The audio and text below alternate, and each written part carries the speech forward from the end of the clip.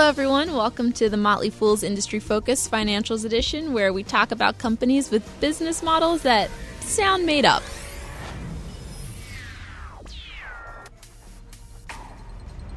It's Gabby LaPera here, and we have Michael Douglas filling in for John Maxfield, who is on vacation.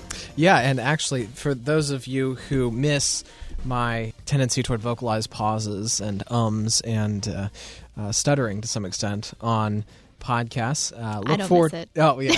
Hey, thanks. Appreciate that. Look forward to me on healthcare. I'll be filling in for Christina Hargis, who will be out on vacation. So we'll be bringing the old dream team of Todd Campbell and Michael Douglas back together for at least one encore. So today we're going to talk about the wonderful world of REITs. REIT stands for Real Estate Investment Trust. This type of company specializes in owning or financing income-producing real estate or a bunch of mortgages. This normally means buying a property. Like for most REITs, the ones that we're really going to focus on today, it normally means buying a property and then leasing it out to a corporate client.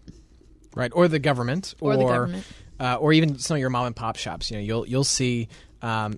Think shopping centers, malls, apartment buildings, office buildings, big warehouses and manufacturing facilities. These are the sorts of things that REITs tend to own, including even hospitals and skilled nursing facilities. And we'll be talking about that a little bit further down the line. Bringing it right back to the healthcare. Yeah, can't resist. So to qualify as a REIT, REITs are special companies. They have special restrictions put on them by the government.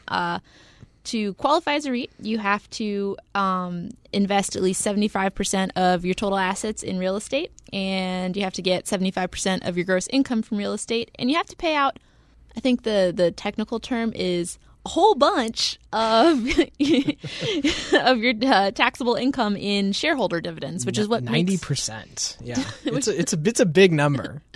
Yeah, I was trying to think of a polite way to say that. I realized halfway through that sentence that sentence typically doesn't end that way.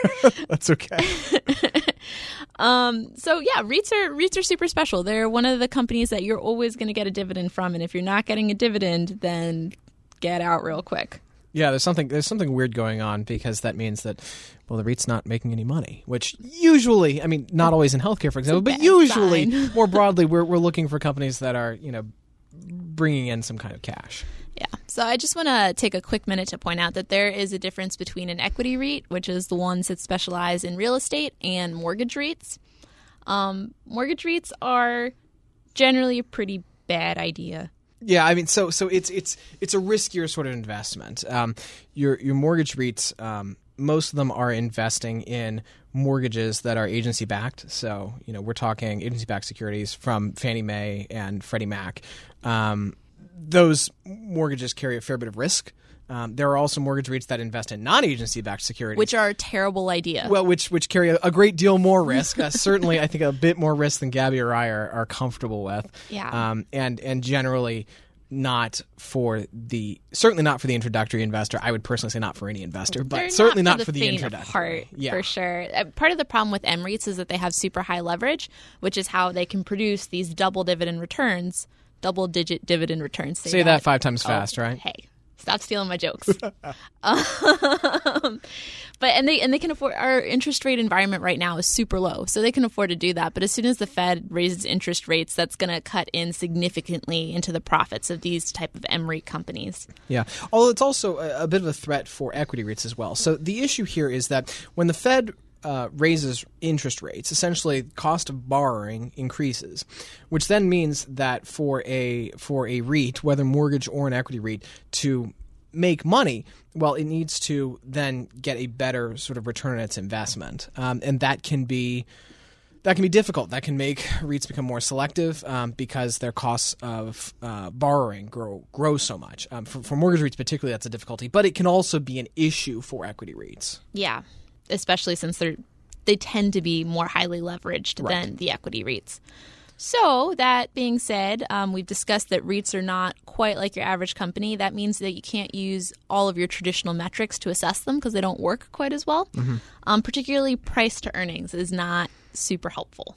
Yeah. Well, and so the thing is, price to earnings is required for generally accepted accountable so they have practices. To report it. Right.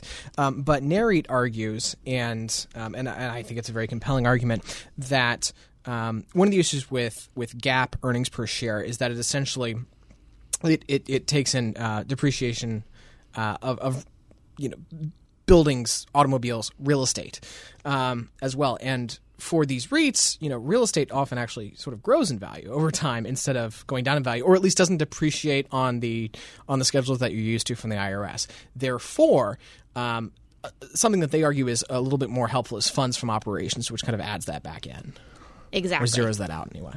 Right. So when you look at the funds from operation, what you want to see is a value around actually fairly similar to a price to earning ratio.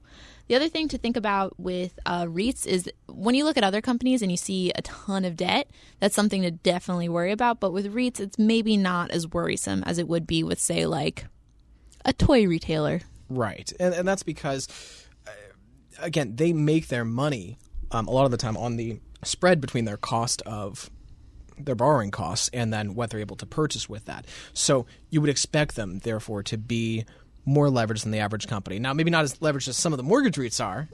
Again, we're talking equity REITs here as sort of the better investments, particularly for someone who is new to the space.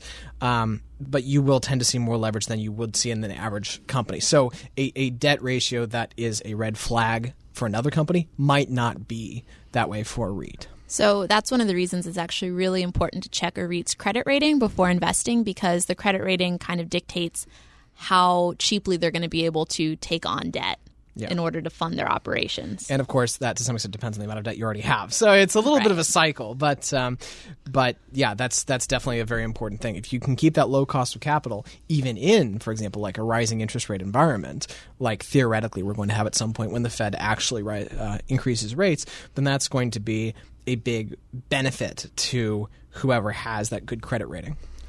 The other thing to look at is the dividend yield rate.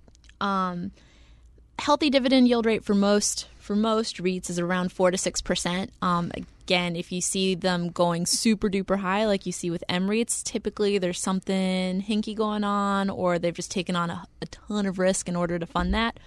On the other hand, if they're too low, it could be that there's something wrong with the company, or they are in the process of expanding. I think you had an example for that. Yeah, so there's a company, AMT is the ticker. That's American Tower Corporation.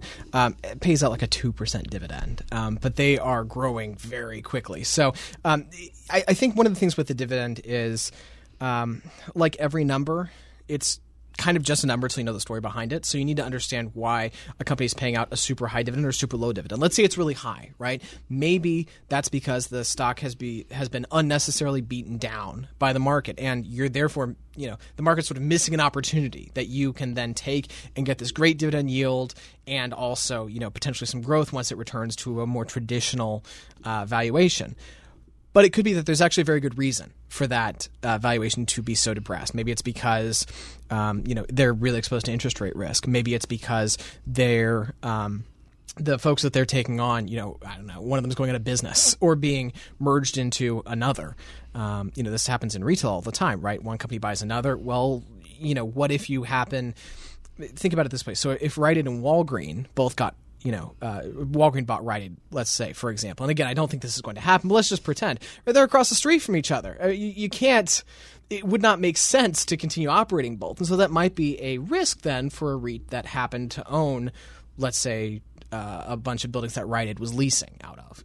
And so that's the sort of thing you kind of have to understand. You really have to look into that deeper story and go a step beyond the numbers and the headlines to really understand what's going on.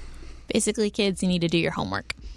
Talking about that, both of us have looked into some REITs, and we've both come up with one REIT each that we'd like to talk a little bit about. Yeah, good for a starter investor, someone who's interested in the sector but maybe isn't that knowledgeable about it, at least not yet. Right. These people have fairly good business practices. They're pretty transparent on their 10Ks, so they're going to be a little bit easier to wrap your mind around. Do you want to start or should I? Yeah, why don't you start? All right. So I'm going to be talking about Realty Income. Realty Income is one of the largest retail REITs out there. It has one of the best track records. And I know what you're thinking. You're like, oh man, brick and mortar retail, like that's going the way of the dodo. The internet is so cool, and that's what I use to order all my groceries. But most people don't do that. Realty Income is super smart about the type of tenants that it takes on. It focuses on tenants that absolutely need to have a physical footprint. So like a fast food restaurant, gyms, convenience stores, pharmacies, movie theaters, grocery stores. These are all places that people typically need to actually physically go to in order to get stuff. They also have these massively long 20-year triple net leases, and a triple net lease is super cool for a REIT because it means that the tenant and not the REIT is responsible for insuring the building, taking care of all the maintenance, and paying all the taxes for the property. Yeah, and don't forget utilities as well. Oh, yeah. It's a beautiful thing. The REITs basically are like, okay, well, we're giving you this building, and it's all your responsibility now, but we're still going to charge you for having it. Which is great for them. That's how they can make so much money. Yeah. It just cuts down on costs and ensures a super steady revenue stream because they are so long term. Those 20-year long leases. The other thing that's really cool about Realty Income is that they have a lot of really long term tenants, which means that they are probably a super well run company because they've been able to like foster and maintain these relationships over such a long time, and it's really hard to buy that kind of loyalty. Mm-hmm. Beyond all that, Realty Income has some super healthy numbers. Their FFO is around 16. They have a really responsible debt and stock to capitalization ratio that is around 30, which is lower than a lot of its peers. And their dividend is super sustainable at around 5%. Yeah, it's a beautiful company and really the Goliath in its space of retail, and it's a company that's done very well for a long time, and certainly looks poised to do very well, especially leveraging that size and that scale that they have longer term, and those triple net leases. Yeah. For me, in a lot of ways, I can't help that my roots are in healthcare, and so I always think a little bit from a healthcare perspective because I think there are so many massive demographic shifts that are pushing in the direction of healthcare, and so these include the graying of America. These include growth in script drug use, and so when I particularly think, and then also just in the United States, things like the Affordable Care Act, Medicaid expansion, these should be beneficial to the healthcare space on the whole for the medium to long term. And that's kind of our investing time horizon. One of the really, really big dogs in the space is called HCP Inc. That's ticker HCP. Really complicated there. And they pay about a 6% dividend. And they are very, very broadly exposed kind of across healthcare. So going from an investor presentation at the end of their first quarter, they were about 38% senior housing, about 24% post-acute and skilled hospitals and nursing facilities, 14% life science, 14% medical office buildings, 5% international, 5% hospital. I mean, really just across the board in clinical healthcare. So leaving aside sort of your pharmacies, but sort of in the clinical side of healthcare, they're just really broadly exposed across that entire portfolio. Now, keep in mind, that was as of the end of Q1. Q2 numbers are a little bit different, but it's very similar. So you get a sense of kind of the size and scale and dispersion that they have. If any one part of the portfolio suddenly had a lot of trouble, they have a lot of the rest of the portfolio to fall back on.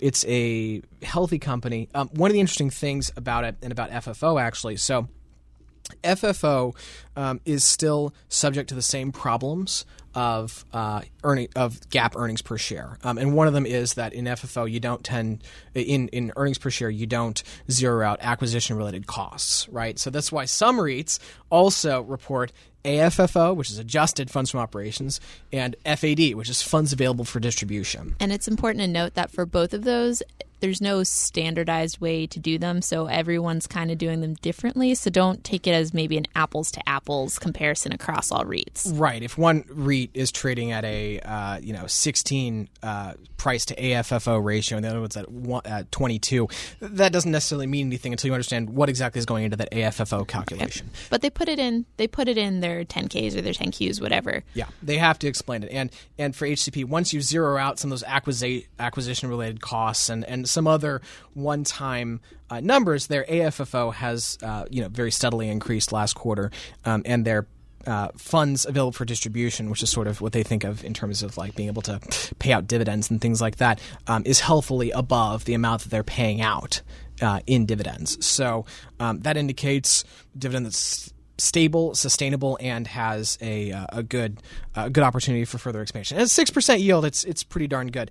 Neither Realty Income Group nor HCP is going to be necessarily one of those rocket ship like return kind of companies, but it's great to own and just hold for a really long time. Yeah, I think that particularly for folks who are focused on income, so folks who aren't necessarily looking for huge, broad, immediate growth, but are looking for steady, sustainable, still growing income. Thank you. Michael is saying this much better than I. This is a great thing. This is a great way for you to continue investing in the stock market, even if you're in retirement, without having to worry about the risks and volatility of your more traditional stocks. Yeah, and not to say that they aren't still volatile, because all stocks are volatile. All stocks carry risks, but these REITs are big. They've been around for a long time. HCP and O have both been around for a very long time, and they've had sort of this proven record of success through multiple financial downturns. So they're really powerful companies. It's a complicated space. It's not easy to invest, well, really anywhere, but I would say REITs aren't exactly the easiest of the stock market. They're not an intuitive thing to think about. Yeah. But it is a space that if you're smart about the long-term trends and then also thinking about being smart about where you're deploying your capital, it can still be a very good place, I think, for people to invest. Absolutely. So that wraps up our show. I just want to remind our listeners that people on the program may have interests in the stocks that they talk about, and the Motley Fool may have recommendations for or against, so don't buy or sell stocks based solely on what you hear. See y'all next week.